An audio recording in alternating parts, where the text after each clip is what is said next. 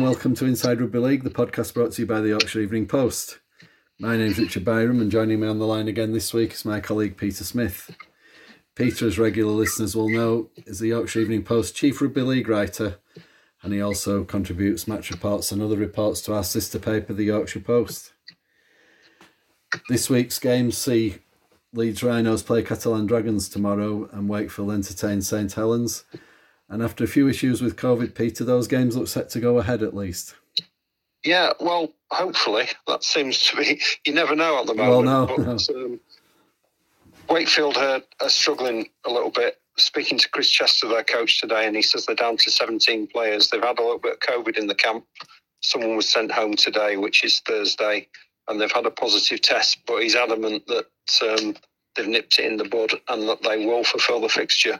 I think that's quite a source of pride to Wakefield. They played more games than anyone else last year, and they're determined, if at all possible, to fulfil every fixture this year. So good on them. Yes. Got some players missing, and they're playing the toughest possible opponents in St Helens. But I'm assured that will go ahead. By the way, I'm recording this al fresco at the moment outside. Oh, right, There's all sorts of stuff going on. There's volleyball in the background and kids running around and dogs.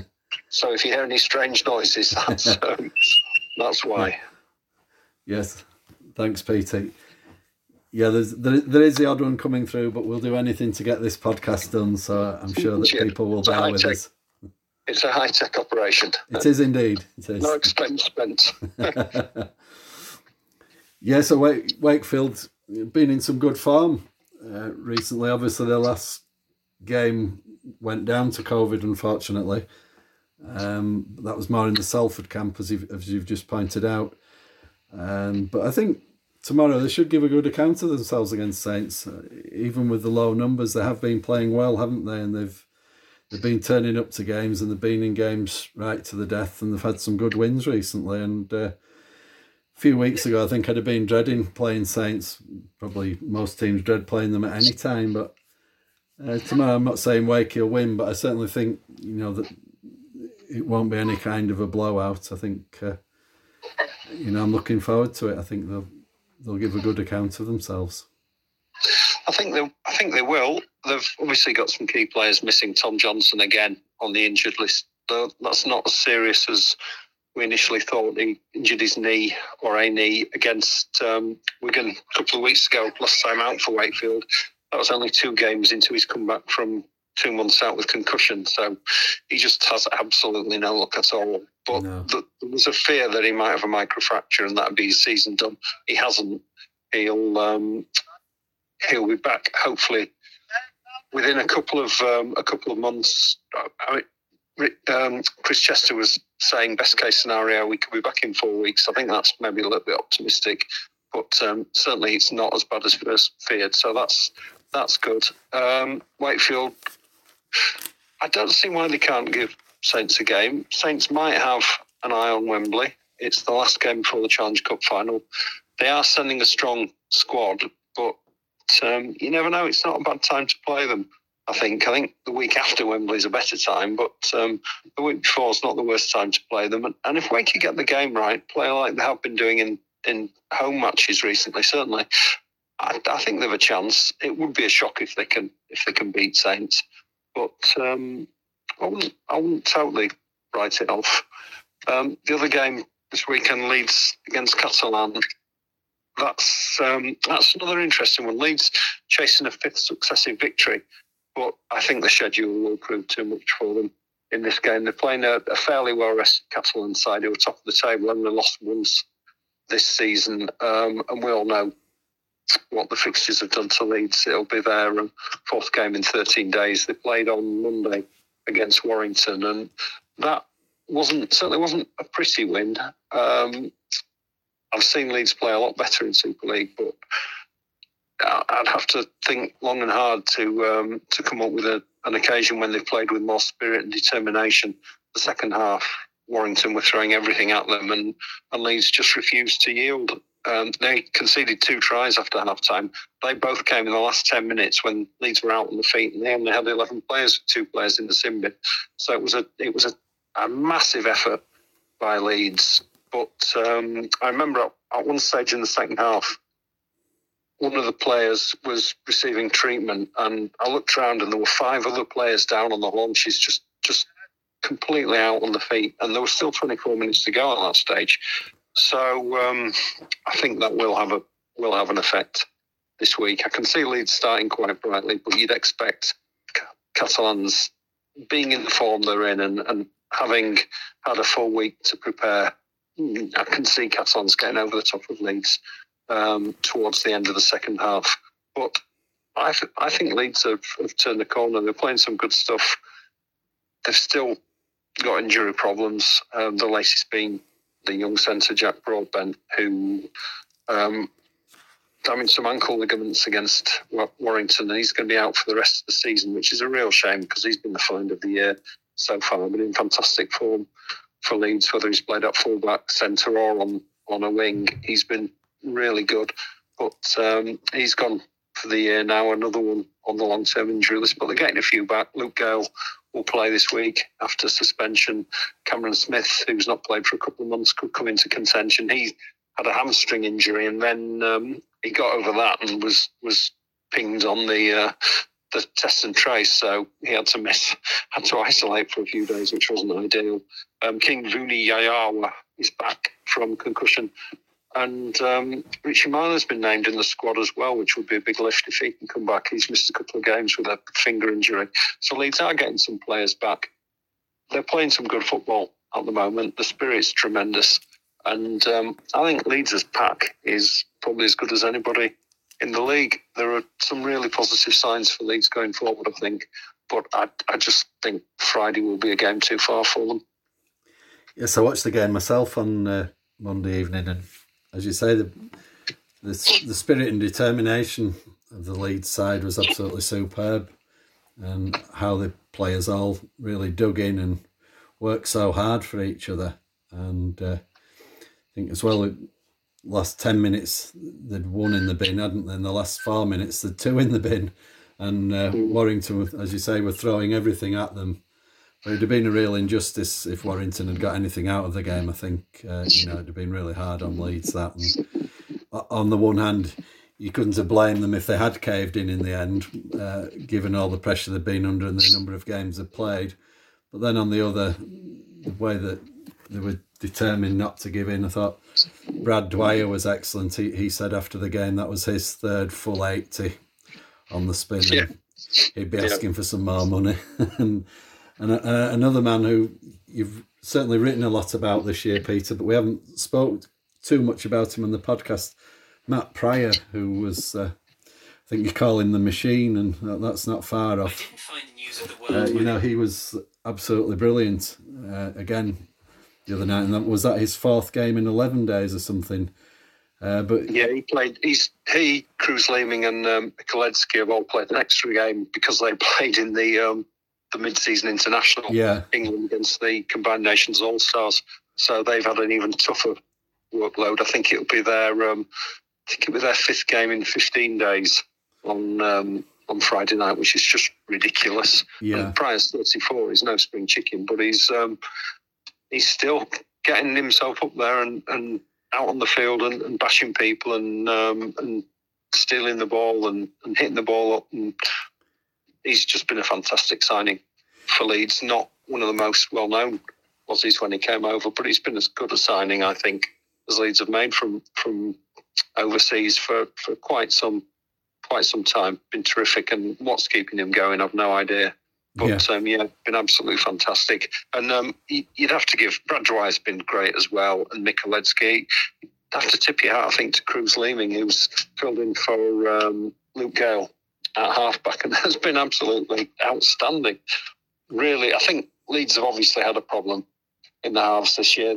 At times they've had both halves out for most of the season. I think Friday will be the first time, if they're both selected, that Luke Gale and Rob Louis have played together. And Leeds have struggled to find out who their backup half is, but I think we've discovered that now in Cruz Leeming. He's been tremendous, and I just think it's just such a big effort to play so many games in such a short space of time. And to do it at such a high level is really impressive. It's not just Leeds. Other teams that have had, I think Leeds' schedule's probably been more crowded than others, but the teams have been playing 2-3 times in a week. And the modern game just isn't made for that. The players are too big, the speed's too high, the collisions are too ferocious.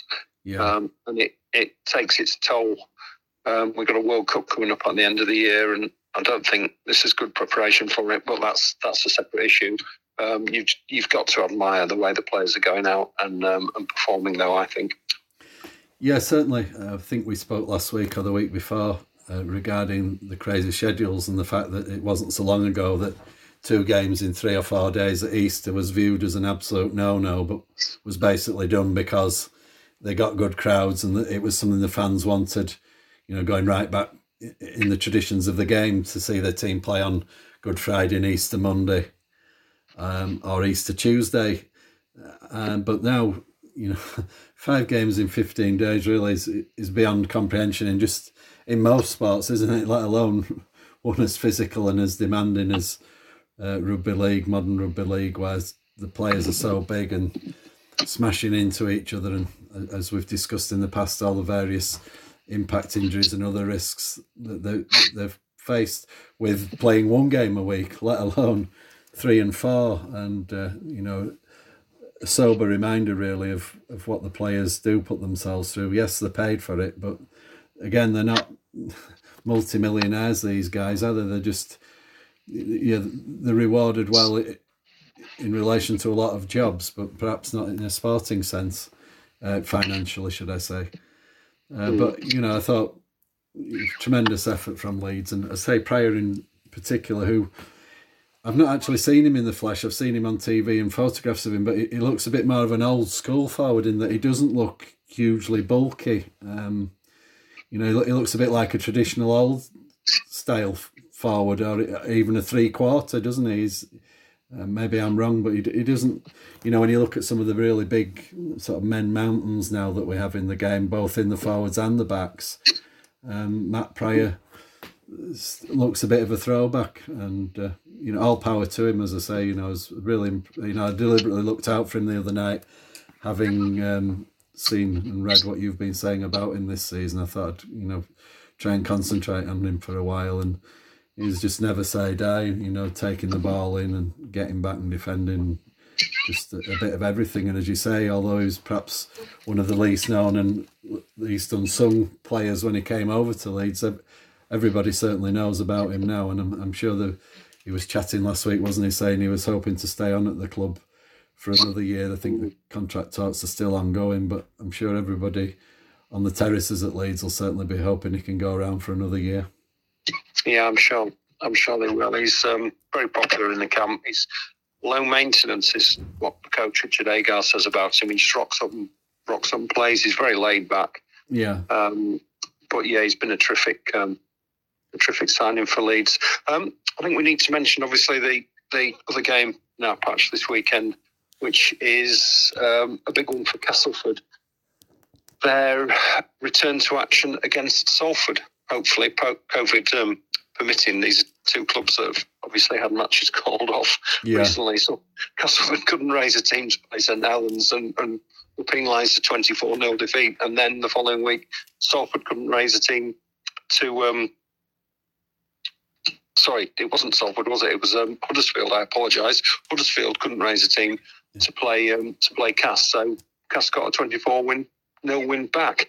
They're due to play Salford this week. Salford obviously coming off the COVID break. They've been low on troops, but as far as I understand it at the moment, it looks like the game will go ahead, and Castle will want it to because it's their last game before Wembley in the game against the cup final against Saints, and I don't think they'd want to go into that without having had a game under the belt. It'll be interesting to see what Darryl Powell does with his team. I think he'll probably not be at full strength. I would think there might be 1 or 2 fringe players in there, but he'll want to get some rugby into some people who've not played very often recently. The game before Wembley, though, it's all about getting through injury-free really. I think that'll be Darryl Powell's priority. They've not had a lot of luck with injuries this year, Castleford, and I think more than the result, they'll be hoping to just get through it with everybody fit and healthy, and so he can pick from the strongest possible squad for the cup final a week on Saturday. Yes, indeed.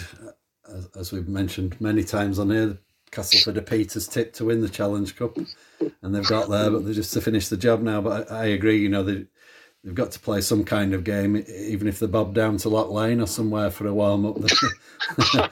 Yeah, I don't think they'll be doing that, but yeah, they need some rugby under the belt. There's a few players who need to prove their fitness, and it's not going to be ideal going into Wembley with no rugby under your belt, but we'll have to see what happens. As far as I know, the game is on, but I'd expect Dowell to pick a relatively strong side, but maybe not as strong as he would have done if they'd played Huddersfield on Tuesday when that was scheduled to take place. Yeah, we'll have to keep an eye on that one. As Peter intimated earlier in the programme, we've had quite a few issues ourselves in terms of the COVID, in terms of when we've recorded a programme and then games have fallen by the wayside, or we found out afterwards that games aren't being played and so on. Just an observation really for our listeners that we don't always know, these things just come out all of a sudden, don't they? And we suddenly find a game that we may have chatted about or whatever is all of a sudden is off. And again, as we've said many times, this is one of the problems the game and society in general are facing with regard to COVID and the impact it's still having on the game and society. But hopefully our 3 games will go ahead this weekend and people can get out and see their teams, albeit still with the restricted crowd numbers, and maybe get to a game, and hopefully Cass can get a game under their belt before Wembley. I think, as you say, it's pretty crucial that happens. So I think there, Peter, we'll leave it there for this week now. Thanks for joining us on location this week. Very much appreciated. Yeah. And hopefully we'll catch up again soon. And obviously next week we'll be looking to build up Cass's visit to Wembley and also look back on how Leeds and Wakefield have got on this week. And my usual weekly reminder, you can get all the latest Rugby League news from Peter's Twitter account at PeterSmithYEP, my own at Richard Byron YEP, and the Sports Desk runs at YP Sport and at YEP Sports Desk. In addition, you can get this podcast on Anchor, Apple, Spotify, Google and other platforms, as well as on our website yorkshireeveningpost.co.uk, where it's generally as a standalone story and also attached to other Rugby League stories. So thanks again for listening. Thanks for Peter for all his comments, and we'll be back again soon.